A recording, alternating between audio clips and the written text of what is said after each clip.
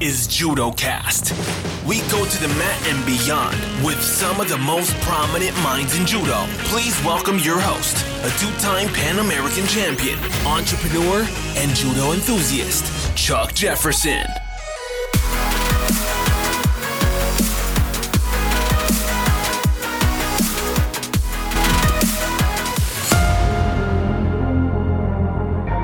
I'm not a Jimmy Carter fan. I can imagine. I can just tell you that right now.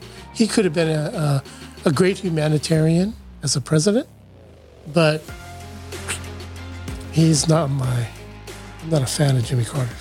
What can I say? I still remember the feeling to this day. It does sit on you. I mean, it stays with you. It's not easy to forget.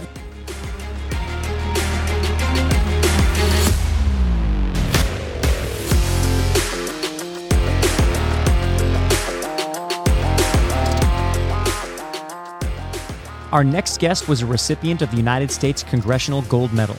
Since the American Revolution, Congress has commissioned gold medals as its highest expression for national appreciation for distinguished achievements and contributions. In 1980, this honor went to more than 450 Olympic athletes, all of which would have traded that medal for a chance to perform at the world's most prestigious sporting event. Today, we will hear the story of an athlete who solidified his position to represent his country, but was unable to fulfill his dream because of political turmoil that led to a U.S. boycott of the 1980 Olympic Games in Moscow. His story of motivation and inspiration has made a lifelong impact on all of those around him. Please welcome our special guest, who I consider not only a mentor, but my senpai and my good friend, 1980 Olympian, Keith Nakasone. Keith Nakasone, welcome to JudoCast. It's a pleasure to have you here. Thank you for joining me today.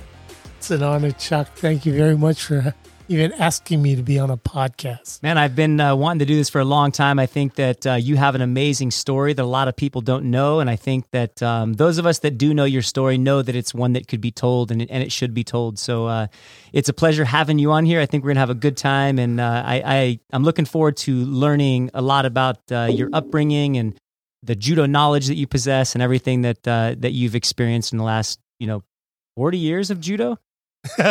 Don't give away my age, Chuck. All right, we'll keep that a secret right now. So, how old were you when you started judo? So when I started judo, 12. I think I was 12 years old when I first started judo. And do you remember the name of your first sensei? Yes, I do. His name was Fukushima, Mr. Fukushima, Sensei Fukushima. And where is this that you did judo? This was in Okinawa, Japan. That's where I was born and raised. I think some people think I'm from Hawaii, but that's not correct. I'm from Okinawa, Japan.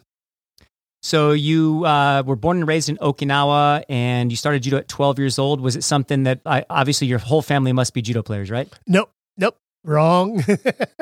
Actually, I had a twin brother.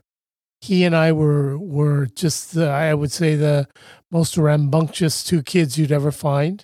So judo was something that my father decided to put us in. I used to play a lot of baseball, but once he found judo, my father learned about judo. That's what he put my brother and I in.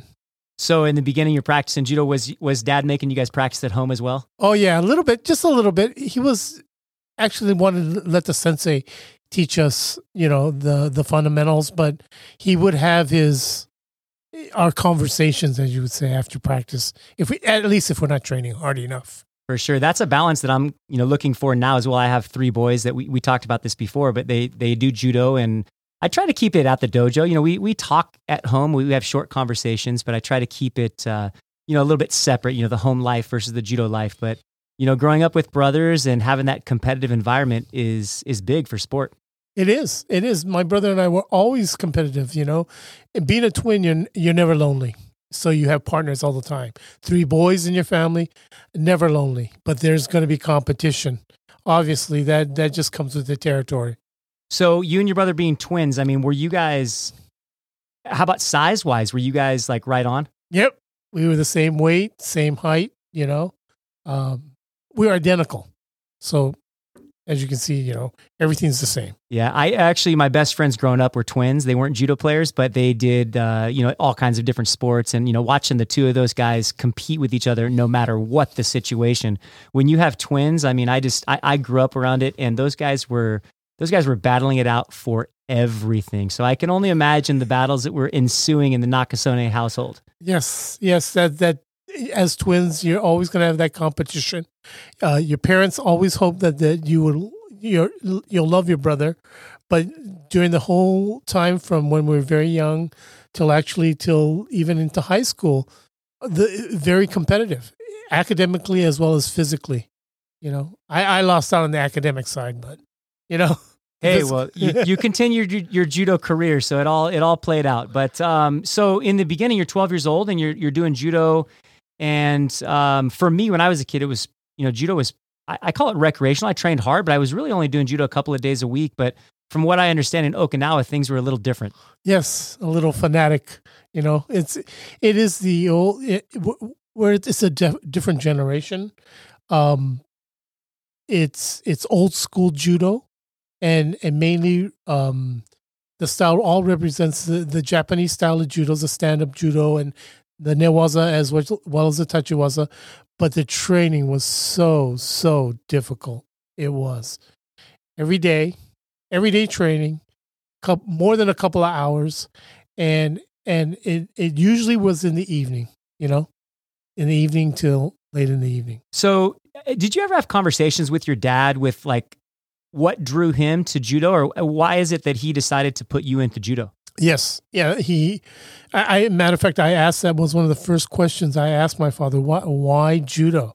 I mean, we love baseball. We don't want to do judo. We want to play baseball. But he said, if you look at the sport of judo, and this is after we went to a couple of practices and we came back, so we had a taste. So he had said that if you look at judo, it's a lot like life. You know what I mean? You're on that mat by yourself. Nobody can help you. You're competing against something that you want to be successful and win, and sports winning. But it teaches you that you're by yourself in life, and you got to struggle to make good, do well, right? And then if you win, it's a reward. If you lose, you need to be able to handle that as well. But it's so much like life. You guys are going to learn a lot from judo. Plain and simple.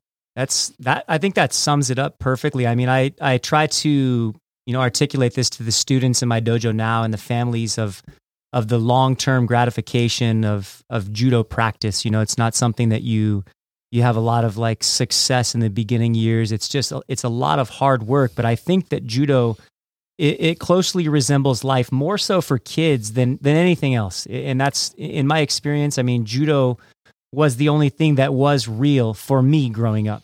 And I think that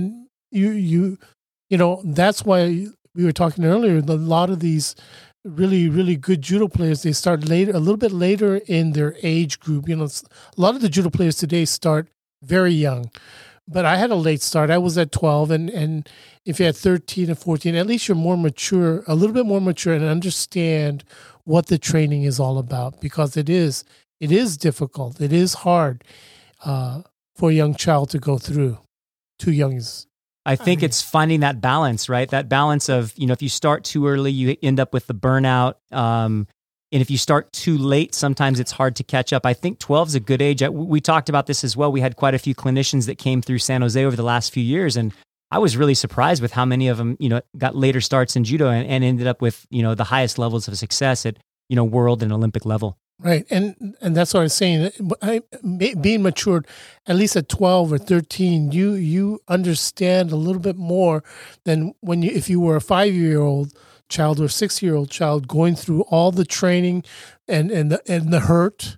It's painful, and the losing, and you get tired of it. But when you're in the 12 and on, or 13 and on, you understand the rewards, or understanding what it takes to try to be successful and put in the work. And you understand why your sensei puts you through all these exercises, and it's so frustrating, but it's part of the growth pattern. And I think it's better to start at a later age sometimes. For sure. So the Keith Nakasone that I know is always been like a very competitive person, just by nature I can see, and I was not around in your generation when you were fighting, but as a coach, having you mat side and having you in the dojo, someone there like that inspiration that you're able to exude during practice, and that desire that you have for competition. Is that something that you had when you were younger? I would say yes. In all sports, it's fun to win, right? It's what you strive for, winning. But I don't want to give it the wrong connotation, but it gave me the drive on what I wanted to accomplish was trying to win, and so I think that was pretty important. Do you remember how old you are when you realized that you were good at judo?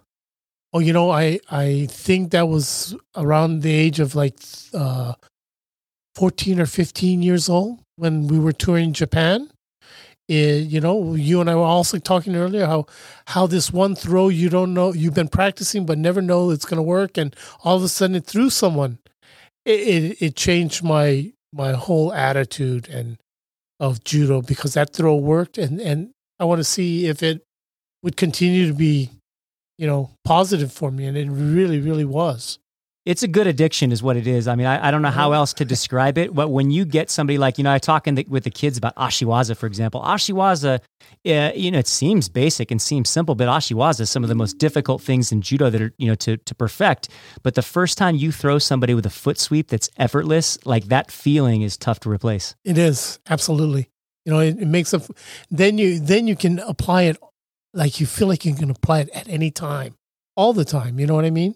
And that was for me, I think as a judo player, you should have a tokui waza, a stand-up good throw, and a newaza tokui, so that when you're competing, so practice that and get that love for that technique. And then when you go to the tournaments, you'll see how much that reward is. That I think is the part of the winning attitude, training through that and perfecting the throw or the pin on an ongoing basis. You got to do it all the time. So when you're in middle school, you start judo. Did you start taking trips to Japan immediately? How soon did you start your trips to Japan? No, it really mainly was training in Okinawa for the during the junior high school and high school time. But while I was in junior high school, I was introduced to a judo instructor in Kumamoto, Japan. He's a junior high school judo teacher. He brought his team down to Okinawa. We competed. And after the competition, he invited my brother and I to come and train with him in Kumamoto. He liked what he saw in the two of us. And so that's how the connection started. So you're in Kumamoto, Japan, and I know the story because you and I are friends and we've talked about this a lot, but there's a very famous judoka, arguably one of the most famous judoka in our time, that was your teammate. Who is this special judoka? Yasuhiro Yamashita. Yes, I would consider him in the top 5 great judo players to have competed. Yes. So what do you remember? What can you tell us about Yamashita? Those of us that were judo fans, like I was a kid in the 80s growing up, watching videos. So one of the most inspiring things for me as a kid was that I actually went to the 1984 Olympic Games in Los Angeles. My judo coach, Ernie Smith, had an extra ticket, and he's like, "Hey, do you want to go to the Olympics?" I was like, what an amazing opportunity for like this, I'm like an 8-year-old kid, and he's got this ticket to go watch the Olympic Games. And it just so happened to be on the day of heavyweight, where Yamashita went on to be the Olympic gold medalist. So super cool. But what we don't hear is like stories of what was he like as a young boy? I mean, was he already kind of a superstar, like at the middle school age? No, actually, when I first met him, he was, I think, in 6th grade and I was in 8th grade. So, but he was much bigger than me. He was, from what I understand, if you listen to the stories behind him, and he used to be a bully. Big guy, but not as good in judo yet. Still a little bit young. Okay. Yeah. And so as a 60 kilo, well, you're not even 60 kilos. I wasn't 60 kilos. In 8th grade, you're even smaller. But I mean, those of you that have trained in Japan, you realize they don't really care so much about weight categories. So you're training with him. Doesn't matter how big he is. Yes, does not matter. Size does not matter. The old philosophy, the Japanese said a good small judo player can beat a good big judo player, regardless. You just compete. But he was special. He was. You could see the clumsiness because of his size and how big he was at that age. But then you could see the throws. Some of the throws that he did for a guy that size was well balanced. So the next time I saw him I had not seen Yamashita for a couple of years later, and he was the best high school judo player in Japan. The best. Right. Oh, now heavyweight. untouchable. Yeah, now I can imagine. untouchable. I know that heavyweights actually have some difficulties because people look at them and expect more because they're big. And that's something as a coach that I look at now. I see these big kids, some of these kids are just giants. And I look and I say, wait a minute, that kid's just 10 years old. He just has the body of, maybe a full grown man already. So with Yamashita being like this heavyweight superstar, but he's still young. I mean, you say high school, he was already amazing. And I assume in high school, he's probably already starting to fight adults. Yes, he was. But I forgot to mention one thing. What he lacked in coordination, and yet, because it's so young, what he was great at was learning, right? Picking up the waza. He was very, very good at that. He was a quick learner. And then you can see that, right? Like I said, by the time I met up with him again when he was in high school, he was the best high school player, but I would venture to guess the best college player as well, still in high school. Right. He fought the All Japan when he was in high school yet, So just amazing. Yeah, it's pretty cool to see somebody like Yamashita. I think now he is the president of the Olympic Federation in Japan. So he's kind of done it all when it comes to judo. Start off as a All Japan champion, Olympic champion, and he went straight into coaching at Tokai University. Went beyond that, became the coach of the national team, and he's just kind of done it all. And he's kind of the figurehead and the face of judo around the world. Probably, arguably one of the most recognizable faces and the figures in our sport. But it's really cool that you got to grow up with somebody like that when you were coming up. Yeah, wonderful, really, really wonderful guy. At least my brother and I, we got along so well with him. He was given an award as the National Treasure of Japan when he was, I think, 9th grade. So they had this expectation of this young man of becoming world champion, Olympic champion, and one of the best judo players. And as well, he was recruited by the sumo federation in Japan. Really? Yes, because he was so good at sumo. They have high school sumo. Right. And my understanding was one of the yokozuna and his assistant came down to recruit him to do sumo. But this is at already ninth grade? Right. Yeah. And looking back, Yamashita is like this figure that has everyone built. knows. He's built. He's a strong guy. But even for Yamashita, it wasn't easy. I mean, the depth of judo in Japan, because he had to get through Saito. Yes. So it's you become this amazingly good player, you're heavyweight, and it's still not even easy even to make teams in Japan. It's no different today. I mean, the field of depth that they have in Japan in every category is amazing. But Saito was also a champion on his own, and there's a really cool documentary if you get a chance to look it up between the battles of Yamashita and Saito, and it's really cool to watch. Yeah, the one that I was watching was the All Japan Championships. Right. Yeah, that was and you could even say that maybe Saito won the last match Yamashita and him fought. So it was a fantastic competition among two great judo players. But I'm a Yamashita fan, so he won. That's how the call was done. There you go. Right. Yeah. Yeah. So you're traveling back and forth to Japan, and then at some point you end up at San Jose State. So how did you end up at San Jose State? You already talked a little bit about whether you thought you were good at judo or whether somebody thought you were good at judo, but somebody must have said, "Hey, look, Keith, we're going to take this to the next level." So I got to be brutally honest. The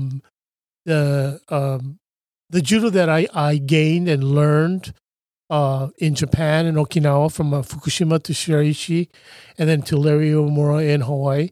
If I didn't go further, it probably was an injustice because of the investment people made in me and myself and my brother to become good judo players. So I really did not intend to come to San Jose State. So to get back to your question, I didn't want to do any more judo. With all that investment behind me, I was done with judo. I wanted to get on with my life. I wanted to be able to go to school. So and I got accepted at University of Hawaii. And then a week later, I was in San Jose. My father got on the phone and said, "Hey, your brother and you are both of you going to San Jose, University of Hawaii. I think that you should go to San Jose. Let your brother stay in Hawaii.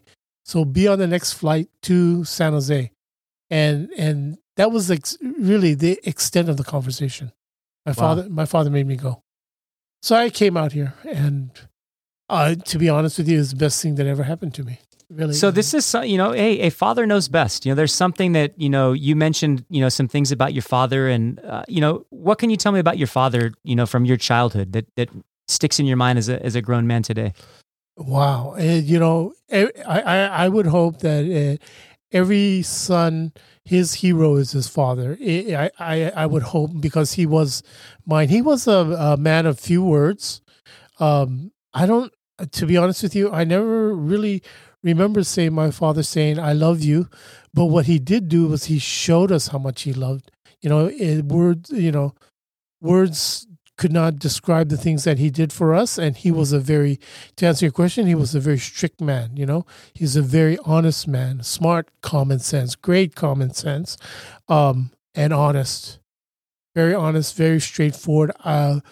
I think I'm not trying to brag or say anything, but when I grew up, when I watched my father interface with his buddies and his friends that were from Hawaii that went to Okinawa to work for the Department of Defense, they respected him. I noticed that when his friends were around him, how much they respected my father, because he was honest. His integrity was very high, and he was very, very disciplined. My brother and I couldn't get out of hand. No way. And if we did, we paid the price. You know what I mean? He's a very strict man, but honest, and he loved my brother and I, but he was tough, and sports was no different. He was tough on us when we did judo, when we did baseball, whatever sport, he was tough. But it's hard looking back, as a parent now. Like, I have 3 boys that I'm trying to, provide the best childhood I can, and it's hard because sometimes they think that even as a dad, you kind of want to be their friend, and there's a time where you have to draw that line where, I remember my own dad telling me, like, "Look, I'm not your friend, I'm your father," and there's a difference. There's times that we're friends, and now we're friends, but it's different. I'm a grown man now as well, but like, there's times where you have to make decisions as a father that aren't friendly, they're not nice, and there are things that, as a father, you have a hard time articulating that and getting that across to a kid who just doesn't quite understand that you really have their best interest at hand. Yeah, you said that very well. I mean, they aren't your friends. They're your father, they're your parents, and they'll guide you in the right direction, and whether you like it or not, they know with experience the right and wrong. You know what I mean? And they're going to guide you, and you may not like it. So when you get to San Jose State, you leave Okinawa. What's the team? Could you compare like your club in Okinawa to like what's on the mat at San Jose State as far as like training partners? Is it similar? Do you have more partners in San Jose, or what's that transition like? So there's more matured bodies. That's the difference. In Okinawa, it's a small dojo with hundreds of kids, right? So it's different. And when I was a freshman, San Jose State had a great team. Just bodies. We were at least 5 deep, each weight division. At that time, I think there were 5 weight divisions. I think it was 5. But we were like 5 deep in almost each weight division. It was great. It had big guys, small guys, and a bunch of new incoming freshmen, like myself. Yeah, San Jose State, that was even for me the first time that I've been, other than like training camps or an occasional trip to Japan, but like when you come to San Jose State for the first time, when you leave your local club, wherever that local club is, and my local club was probably nothing like your local club in Okinawa, but for the first time, I get to San Jose State and you have a room full of like hungry people, and it definitely, it provides the environment that you need to get to the next level. So, when you say that actually, like I said, there were more bodies. So for me, it was pretty exciting, right? I mean, I liked the competition. I just think that when I was training, there was the same bodies, same people. You have that at San Jose State, but you have more of the adult bodies. So that was a big benefit for me, and then the other thing that helped me at San Jose State was I was very good at newaza. And most of the kids coming into San Jose State at that time were terrible at newaza. So your coach in Okinawa, was this a big focus of his, was to, I know you're famous for your sankaku. Is this something that you gained in Japan or Okinawa? No, in Japan. Like I said, in Okinawa, I learned really a lot of the fundamental, from the pins to the throws. Mr.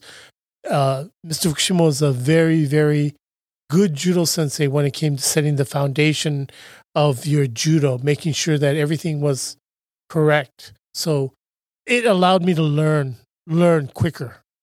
But the sankaku I learned when I was in Kumamoto. What you're talking about, like when the amount of time, I know that it possibly burnt you out as you kind of started to lose interest a little bit, but the amount of time that you put into judo, getting a late start, we talked about like the amount of time it takes, but when you put in 5, 6, or often 7 days a week of judo, the time it takes to get good is shortened significantly in comparison to somebody who's literally going to a local dojo, stateside 2 days a week. No doubt. I mean, like I said, the repetition, you do a lot of repetition, everything starts to become instinctive. And so when you're competing, as soon as you get your grip, it becomes sort of instinctive.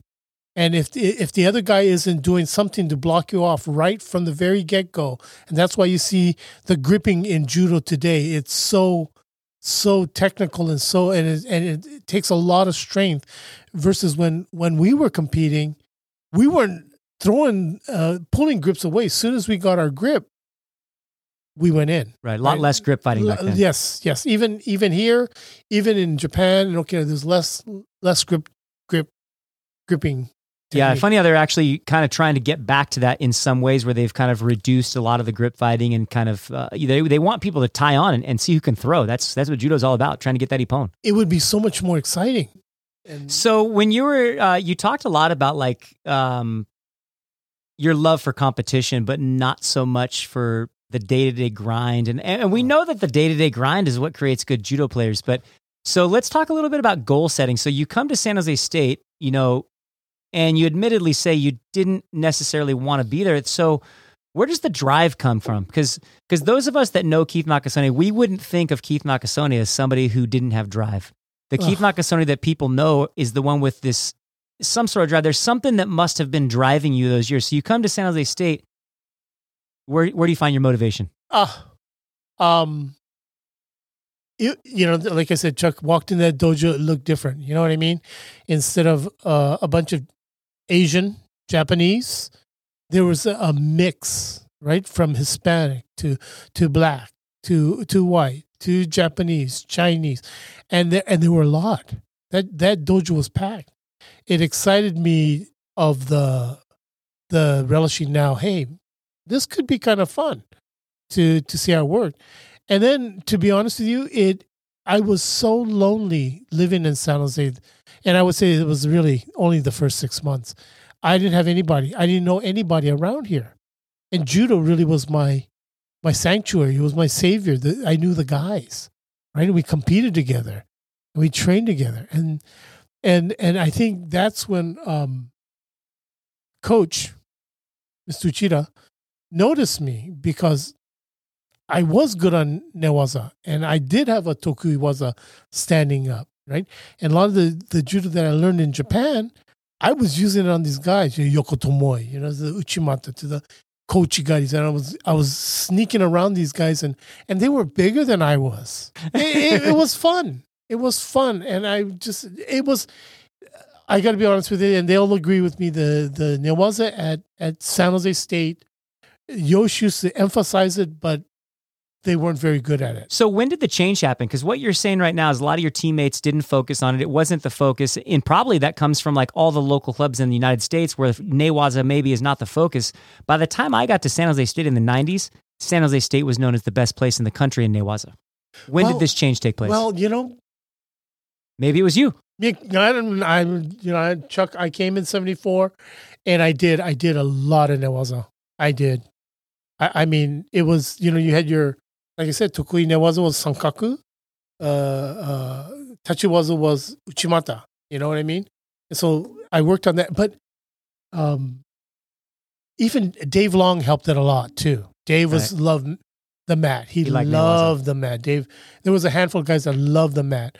AG brought Newaza. But you got to have someone to carry that tradition, make sure that thing is in place. And that was Coach.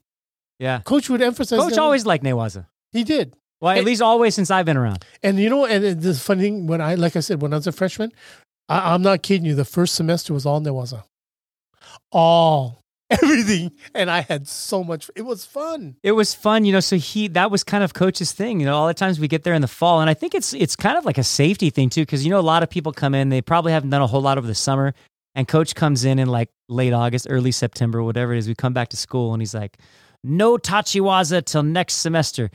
And in the beginning, I was okay with that. But after a while, I used to come in, I'm like, Coach, I got a big tournament. I'm going to Korea, and I kind of need to get on the mat and do some Tachiwaza. So it was hard, so that's what I'm saying. When you say the team was not ultra strong at like in the late 70s in Newaza, things definitely changed. Whether you had that influence on the team, whatever it was, because when Swain and that crew got there in the mid 80s, those guys were all good at Newaza. They were, and to be, fair, the guys in the 70s I don't know, and there were good Newaza people. There have been good Newaza people here, but not in the abundance in which it eventually came. When I first worked out with Bobby was not good on the Newaza. Right. He turned out to be really strong on Newaza. Joey Wanak, I don't know if you guys know Joey Wanak, but the guy was a beast. Trying to pin him, he's a beast, right? And Swain. I can only imagine. Swain was really good. There was but Newaza was, if you run it to have a lot of Newaza, the cream's going to rise to the top. When you have zero fear of hitting the floor, it makes you more confident to try different things on your feet. Not only that, it makes you want to go down and take the guy down too. Right. Once he goes down, you don't let him up, right? A win is a win. And Travis, let's look at like some more modern times. Travis's Newaza was like super good. We all know Travis, who's trained at San Jose State. And he admittedly will say, hey, look, there's guys that are tough to throw. Like, why would I get in a fight with somebody who might possibly be better me in this one situation when I can totally take advantage? Where in the world of judo, the truth is that there's not a lot of people that really love Newaza. Now, a lot of the rules are changing and you're starting to see a lot more transition. There's some even, the Brazilian Jiu-Jitsu kind of sneaking in there and people are starting to train and cross-train, which is awesome. But Travis, became the person that nobody wanted to be on the floor with, and it saved him a lot of matches. It does. If you're good on the mat, a lot of the good judo players will avoid you like the plague. It's every athlete can look back and put a timestamp on the peaks of their careers. In hindsight, it's easy to see when we were at our best. For Keith, his best years were between 1975 and 1980. During this time, he captured 4 national titles, and he won the Pan American Championships in what was considered a very deep division in 1978. In 1977, the World Judo Championships were scheduled to be held in Barcelona, but when Spain refused to issue visas to the athletes from Taiwan, the IJF made a decision to cancel the tournament altogether. His next chance at a World Championship would be in 1979. Unfortunately, he suffered a torn ACL and was unable to participate. The knee injury created a challenge that would have discouraged many. Trying to overcome an ACL replacement surgery going into the Olympic year was the beginning of a huge comeback story that would not have been possible without an amazing amount of courage and determination. This is when your career starts to take off. Like, things start going good. 1978, you make the Pan Am team and you win it. 1978. 1978, you become the Pan Am champion, and this is no like easy division. There's good guys in this division. What can you tell me about how you felt in 19? Is this where you felt like at the top of your game? Really, in all honesty, Chuck, I mean, I didn't know anything about the South American, Cuban, and Canadian judo players. To be honest, I didn't know who they were, first and foremost. And I mean, my knowledge, judo knowledge of the competitors was not very sophisticated. You know, I didn't have anyone tell me that this guy is good. I didn't know who they were.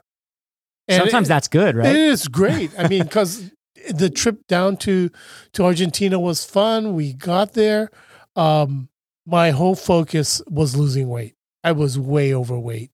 We went down there 2 weeks before the tournament, and I trained specifically to lose weight. And I think that helps me in my competition. I'm not thinking about who I'm competing against. I'm now competing against myself to lose the weight. That just was the focus. And then the tournament itself, you fight who you run into. And then I was told that there were some of them were very good judo players, the Brazilian, the Cuban, the Canadian.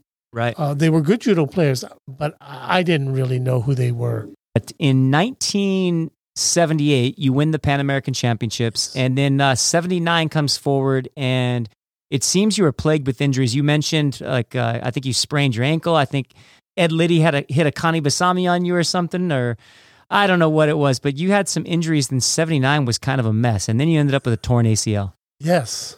Was that 79 that tore my... Yeah, it was. That's, Chuck, I don't remember when Ed Liddy hurt me. It was in San Francisco. I know it was the Nationals in San Francisco. I got caught with a Connie Basami. Not caught, he just cracked my ankle. I was standing up and he cracked my ankle. And this is the year prior to the Olympic trials for the 80 team. Yes, I believe it was. Wow, I didn't even think about it. But that injury, and then I also tore my left ACL. Right? How did you train? Did you tear your ACL at practice or at a tournament? At practice. Right here at practice. I tore my ACL at practice.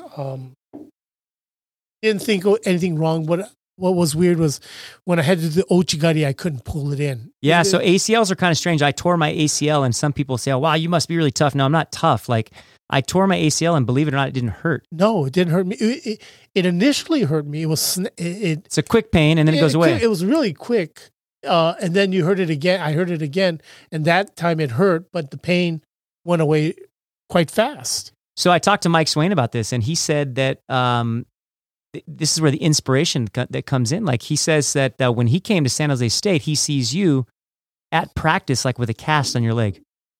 True. Very true. It was, let's step back with it. I think it was a 78. No, when did I take that back? I want to step back a little bit. When I broke my ankle from Ed Liddy, it was earlier. It must have been in the 77 because I was in a cast. I was in the cast at the 78 Nationals. 79 Nationals, which were the winners of the Olympic. The top 5 fighters would represent the U.S. in the Olympic trials. You're in a cast for the torn ACL. Yes, I'm in a cast and a torn ACL in. Gosh. Medical technology has changed slightly too. Yes, I was in a cast. They don't put people in casts anymore, Keith. No, they were. I was in a cast. I was in this. I had to change the cast to a more flexible cast, but okay. But it was December, and the Nationals were in March. Okay. So I'm in a cast the whole time. I was in a cast all the way through. It was quite a while. So 1980, I did a little research here because this is before my time. I was born in 1976. So 1980, the research, everything I do talks about 1980. The Olympics was all about the miracle on ice. So I didn't know this, but the Winter Olympics and the Summer Olympics back then were actually in the same year, and that didn't change till about 1992. So in the winter time before the Olympics in 1980, was the Winter Olympics, which did take place. There was no boycott of that. And the American ice hockey team goes out and wins the gold medal, which was like huge. Right. It was huge. So we had hopes of Well, we all thought it was still going to happen. We didn't know about bin Laden fighting the Afghans, fighting the Russians, and then Jimmy Carter deciding to boycott and removing the 80 Olympics, right? I mean, we were all training. It just all happened. I had torn my ACL, went to the nationals, and Yosh came to me and said, "Hey, Keith, they left one spot open for you. If you want to compete for the Olympics and the Olympic trials, they have one slot open for you. And if you don't go, then they don't want to take anybody." I said, "Well, why don't you take my brother?" I said, "My brother could fight a good fight." He goes, "Your brother didn't win the tournament. He didn't win the nationals." So you're taking like an alternate spot because you were injured and you weren't able to compete prior to So that. I had won all the tournaments, every tournament up until that injury. And then you couldn't fight at the nationals. And then I couldn't fight at the nationals because I was in a cast, right? I mean, Meanwhile, you're a 4-time national champ. yes. Three-time national? Three-time? Four. Judo Inside says you're a 4-time national I champ. think I can, I'm sorry. I just can't remember. Too many championships. Wow. Short period of time, But, so I said, "No, you gotta be kidding." He goes, "Take my brother." He goes, No. He didn't win. He did not win.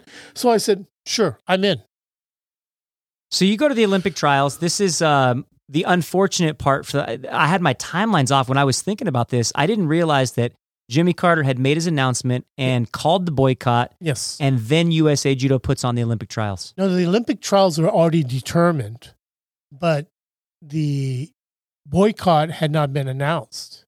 I see. So just bad timing. It was bad timing. I know it was before the Olympic trials. Before the Olympic trials, they announced the boycott. It was still the same 5 guys that qualified. All 5 came to fight in the tournament.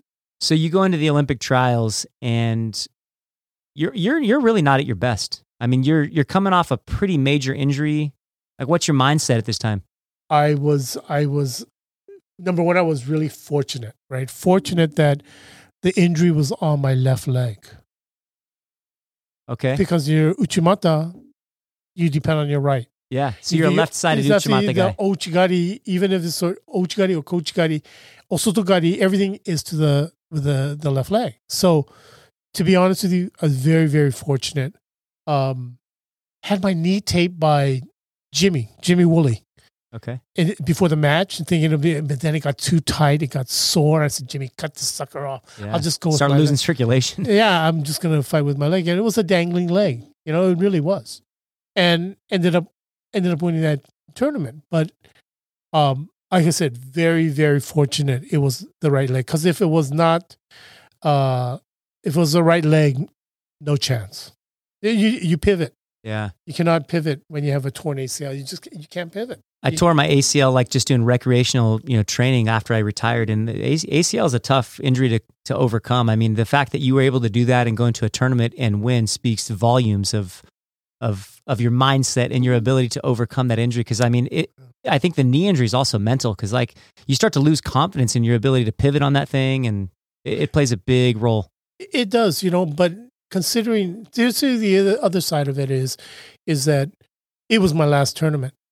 It was the last tournament I was ever going to fight, was because I knew we couldn't go to the Olympics. Did you know that you were done? I did. For myself, I knew I was done. Why is that? What was going through your mind at this time? Well, I would have loved to compete in LA, but I was fortunate, unlike a lot of kids.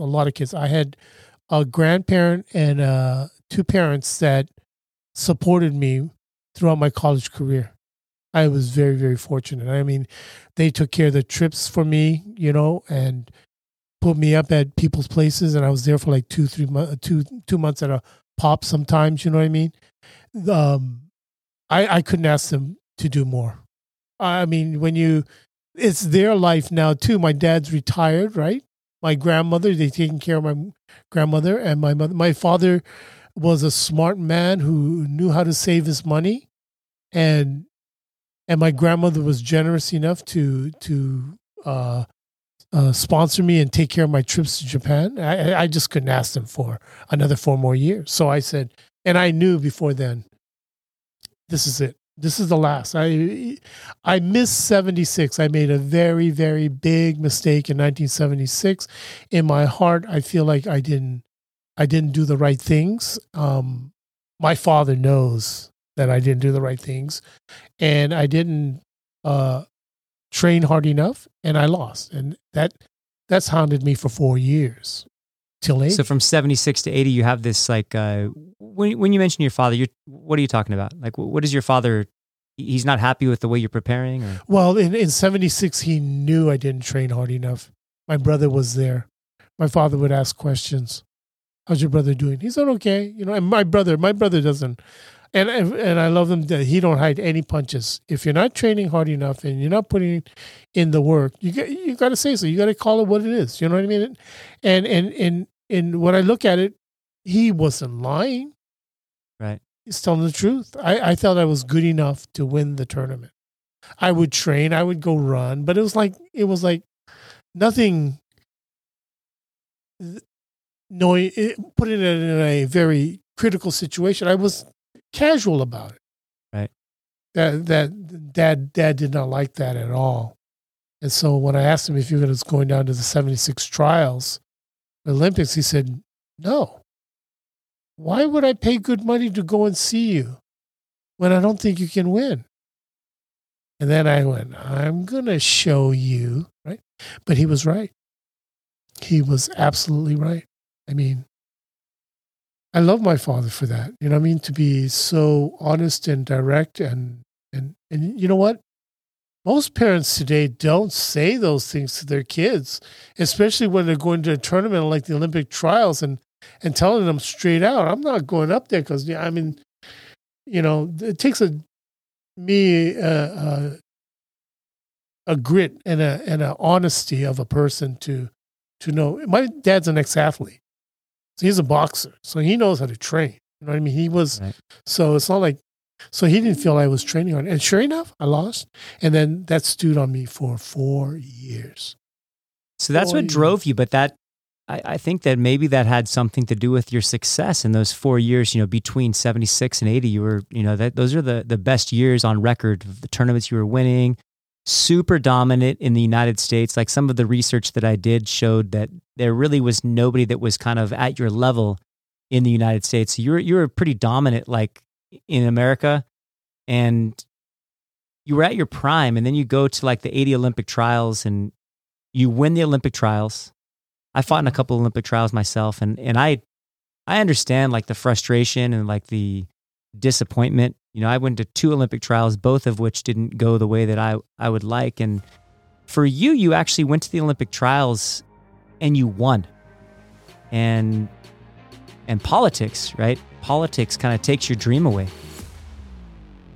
Avery Brundage was the president of the IOC from 1952 to 1972, and he was one of the most prominent administrators of the Olympic Games. He was thought to have contributed more to the modern-day Olympic movement than any other individual. He was quoted saying, "The very foundation of the modern Olympic revival will be undermined if individual countries are allowed to restrict participation by reasons of class, creed, or race." Long before he became president of the IOC, he fought diligently to make sure the American team was able to participate at the 1936 Games in Germany. A famous line he wrote in the American Olympic Committee pamphlet said, "The Games belong to the athletes, not the politicians." After I had torn my knee, and this was before the Olympic trials. During the operation, my father came up to stay with me and help me out. And we were driving in a car one day, and I broke down in tears.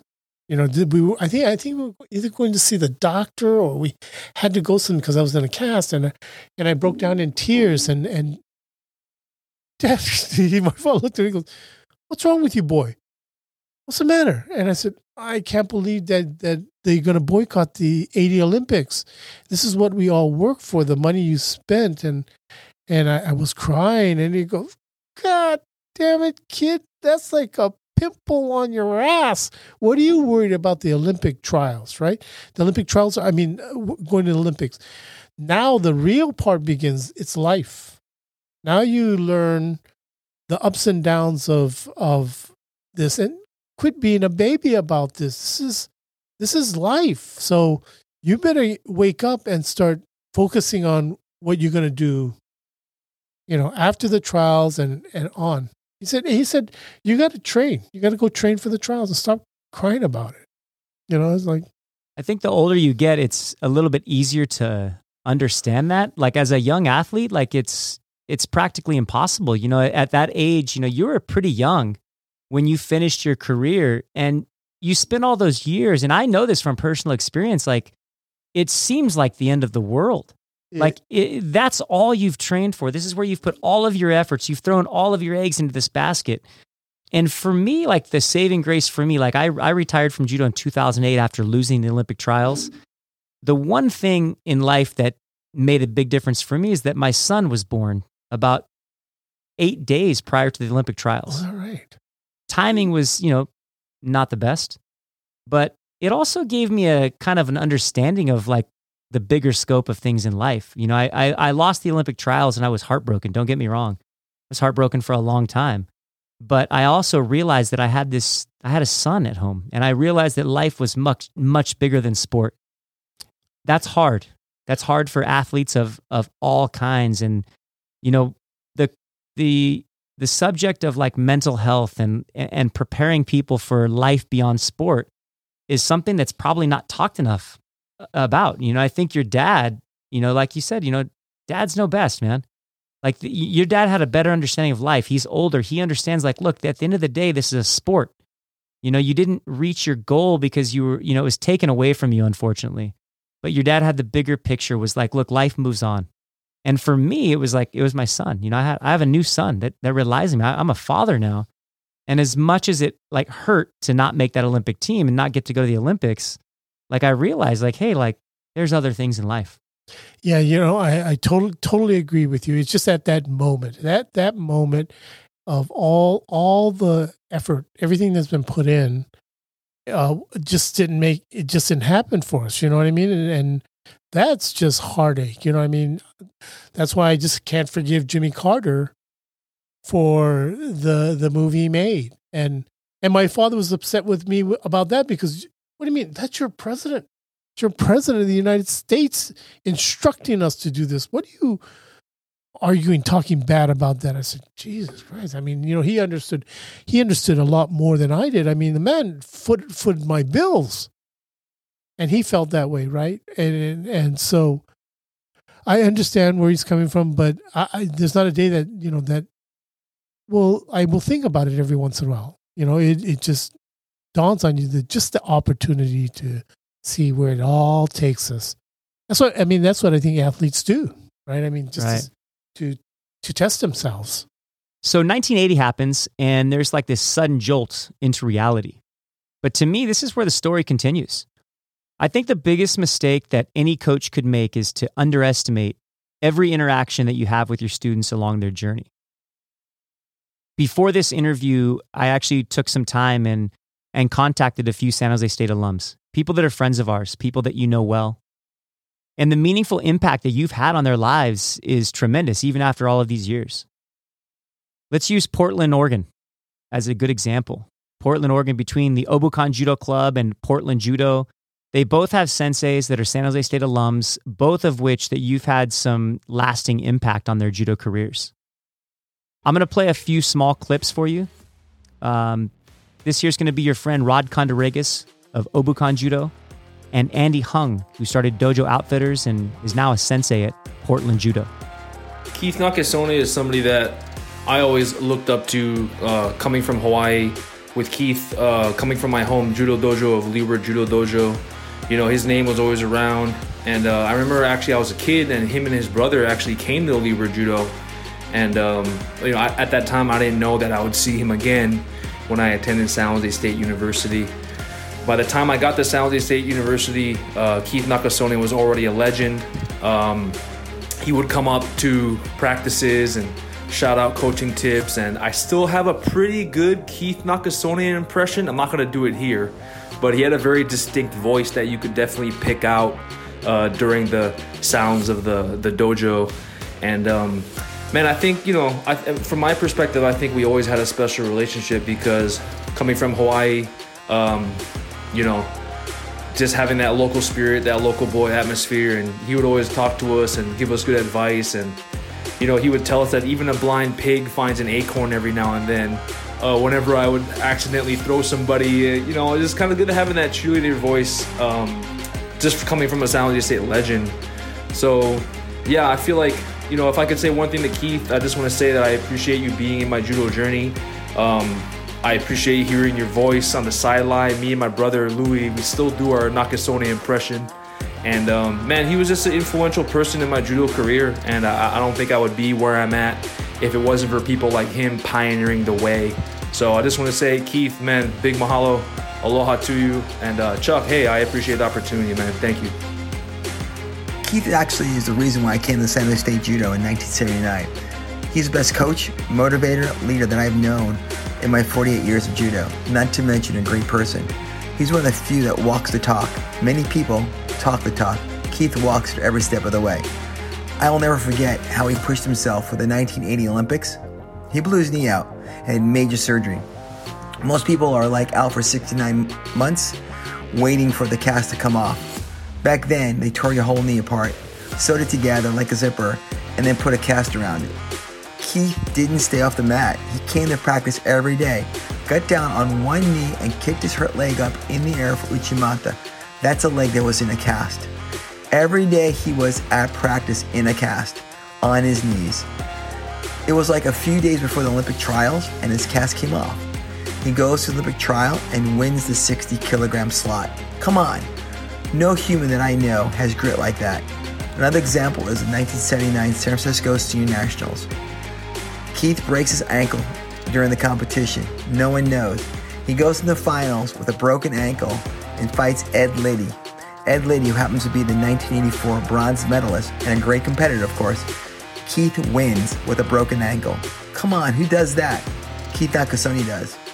No one trained harder, was more focused, more deliberate, and sustained a judo spirit like Keith did on the mat. Once he bowed on the mat, Keith was all in. I have to say, back in the 80s, 90s, and 2000s, every Olympic athlete that came out of the San Jose State Judo program has been influenced by Keith. He really is a spark that lit the fuse for so many, many local, regional, international, Olympic, and world team members and champions. All of these people came out of San Jose State with a little bit of Keith Nakasone spark inside of them. Many, many people are champions both on and off the mat because of Keith. And those individuals today are giving back on the judo mat to others because of Keith Nakasone. I'm just one of the many and very grateful to Keith. Thanks, Chuck, again for the opportunity, and Keith rocks. The 1980 Olympic Games in Moscow were 40 years ago. But your inspiration is still prevalent today. I mean, your energy and your passion for judo is contagious. And you've always had this ability to get the best out of people. Yeah, you're too kind. I'm telling you, those people are too kind, But I think as a coach, that is your burden. It is your burden. If you truly love to teach kids, then you have to draw as much as possible from them and help them succeed, right? It is your role to inspire, to motivate, to dedicate, to be disciplined. That's a coach's role. I mean, you just look at the history of all the great coaches. I believe in their own way, they have a way of motivating, right? And how do you take the lessons of judo and kind of relate them to life and how you pursue things? One of the great things to me about judo is it's one-on-one. It's not like a team. It's like wrestling, It's like wrestling to me is a incredible sport in the shape you got to be in. But judo's the same way. It's one-on-one. No one really is not going to help you to get through those 5 minutes. No one's going to help you. No one's going to help you win. You got to do it on your own. Oh, yeah, you have friends on the side that help you every once in a while if you need help while you're working or living. But that's what you have coaches for. They do the same thing, but they can't win the match for you. You got to go out and win it. That's what life's all about. I think every kid wants to be taken to the brink. They may not say it, or they may not really feel it, but when you start taking them there, they get a little bit more angrier. They give a little bit more cockiness that they're going to prove you wrong, and they're going to try harder. I think that taking them to that edge every once in a while is good for the kid. Really, in short, my style of inspiring coaching is for the true love of the sport, because we owe the sport the very most. And it's our obligation as coaches to develop the best individual we can within our sport, right? Not just in judo, but in the community. But it's to inspire and take them to another level. You know, there's nothing like watching a kid win the nationals. You know, a tough tournament. Oh, it brings you to tears. Keith, this has been a lot of fun, man. I really appreciate you coming out here to share your story. And, you know, now that things are slowing down for you and you're about to retire, I really hope that you can get back to the mat, because I think that that's where you're best. I think that you've had a great career in Silicon Valley, but I think that your passion still lies on the tatamis. And I think that you have a big impact that you still have to make on the judo world. Well, thank you very much, Chuck. I enjoyed this evening. You know, if and when I decide to get on the mat, you know, the sooner the better. But they won't recognize me because I look like the Pillsbury Doughboy. They go, that guy's never done judo before. Whatever he tells you is not the truth. But we'll get that picture of that Uchimata straight up in the air. But thank you very much, Chuck. I enjoyed it very much. All right, Keith. Thank you for coming out. Right on. Thank you for listening to JudoCast. Please remember to hit the subscribe button on your podcast app. For show notes and additional content, visit judocast.com. That's JUDOcast.com.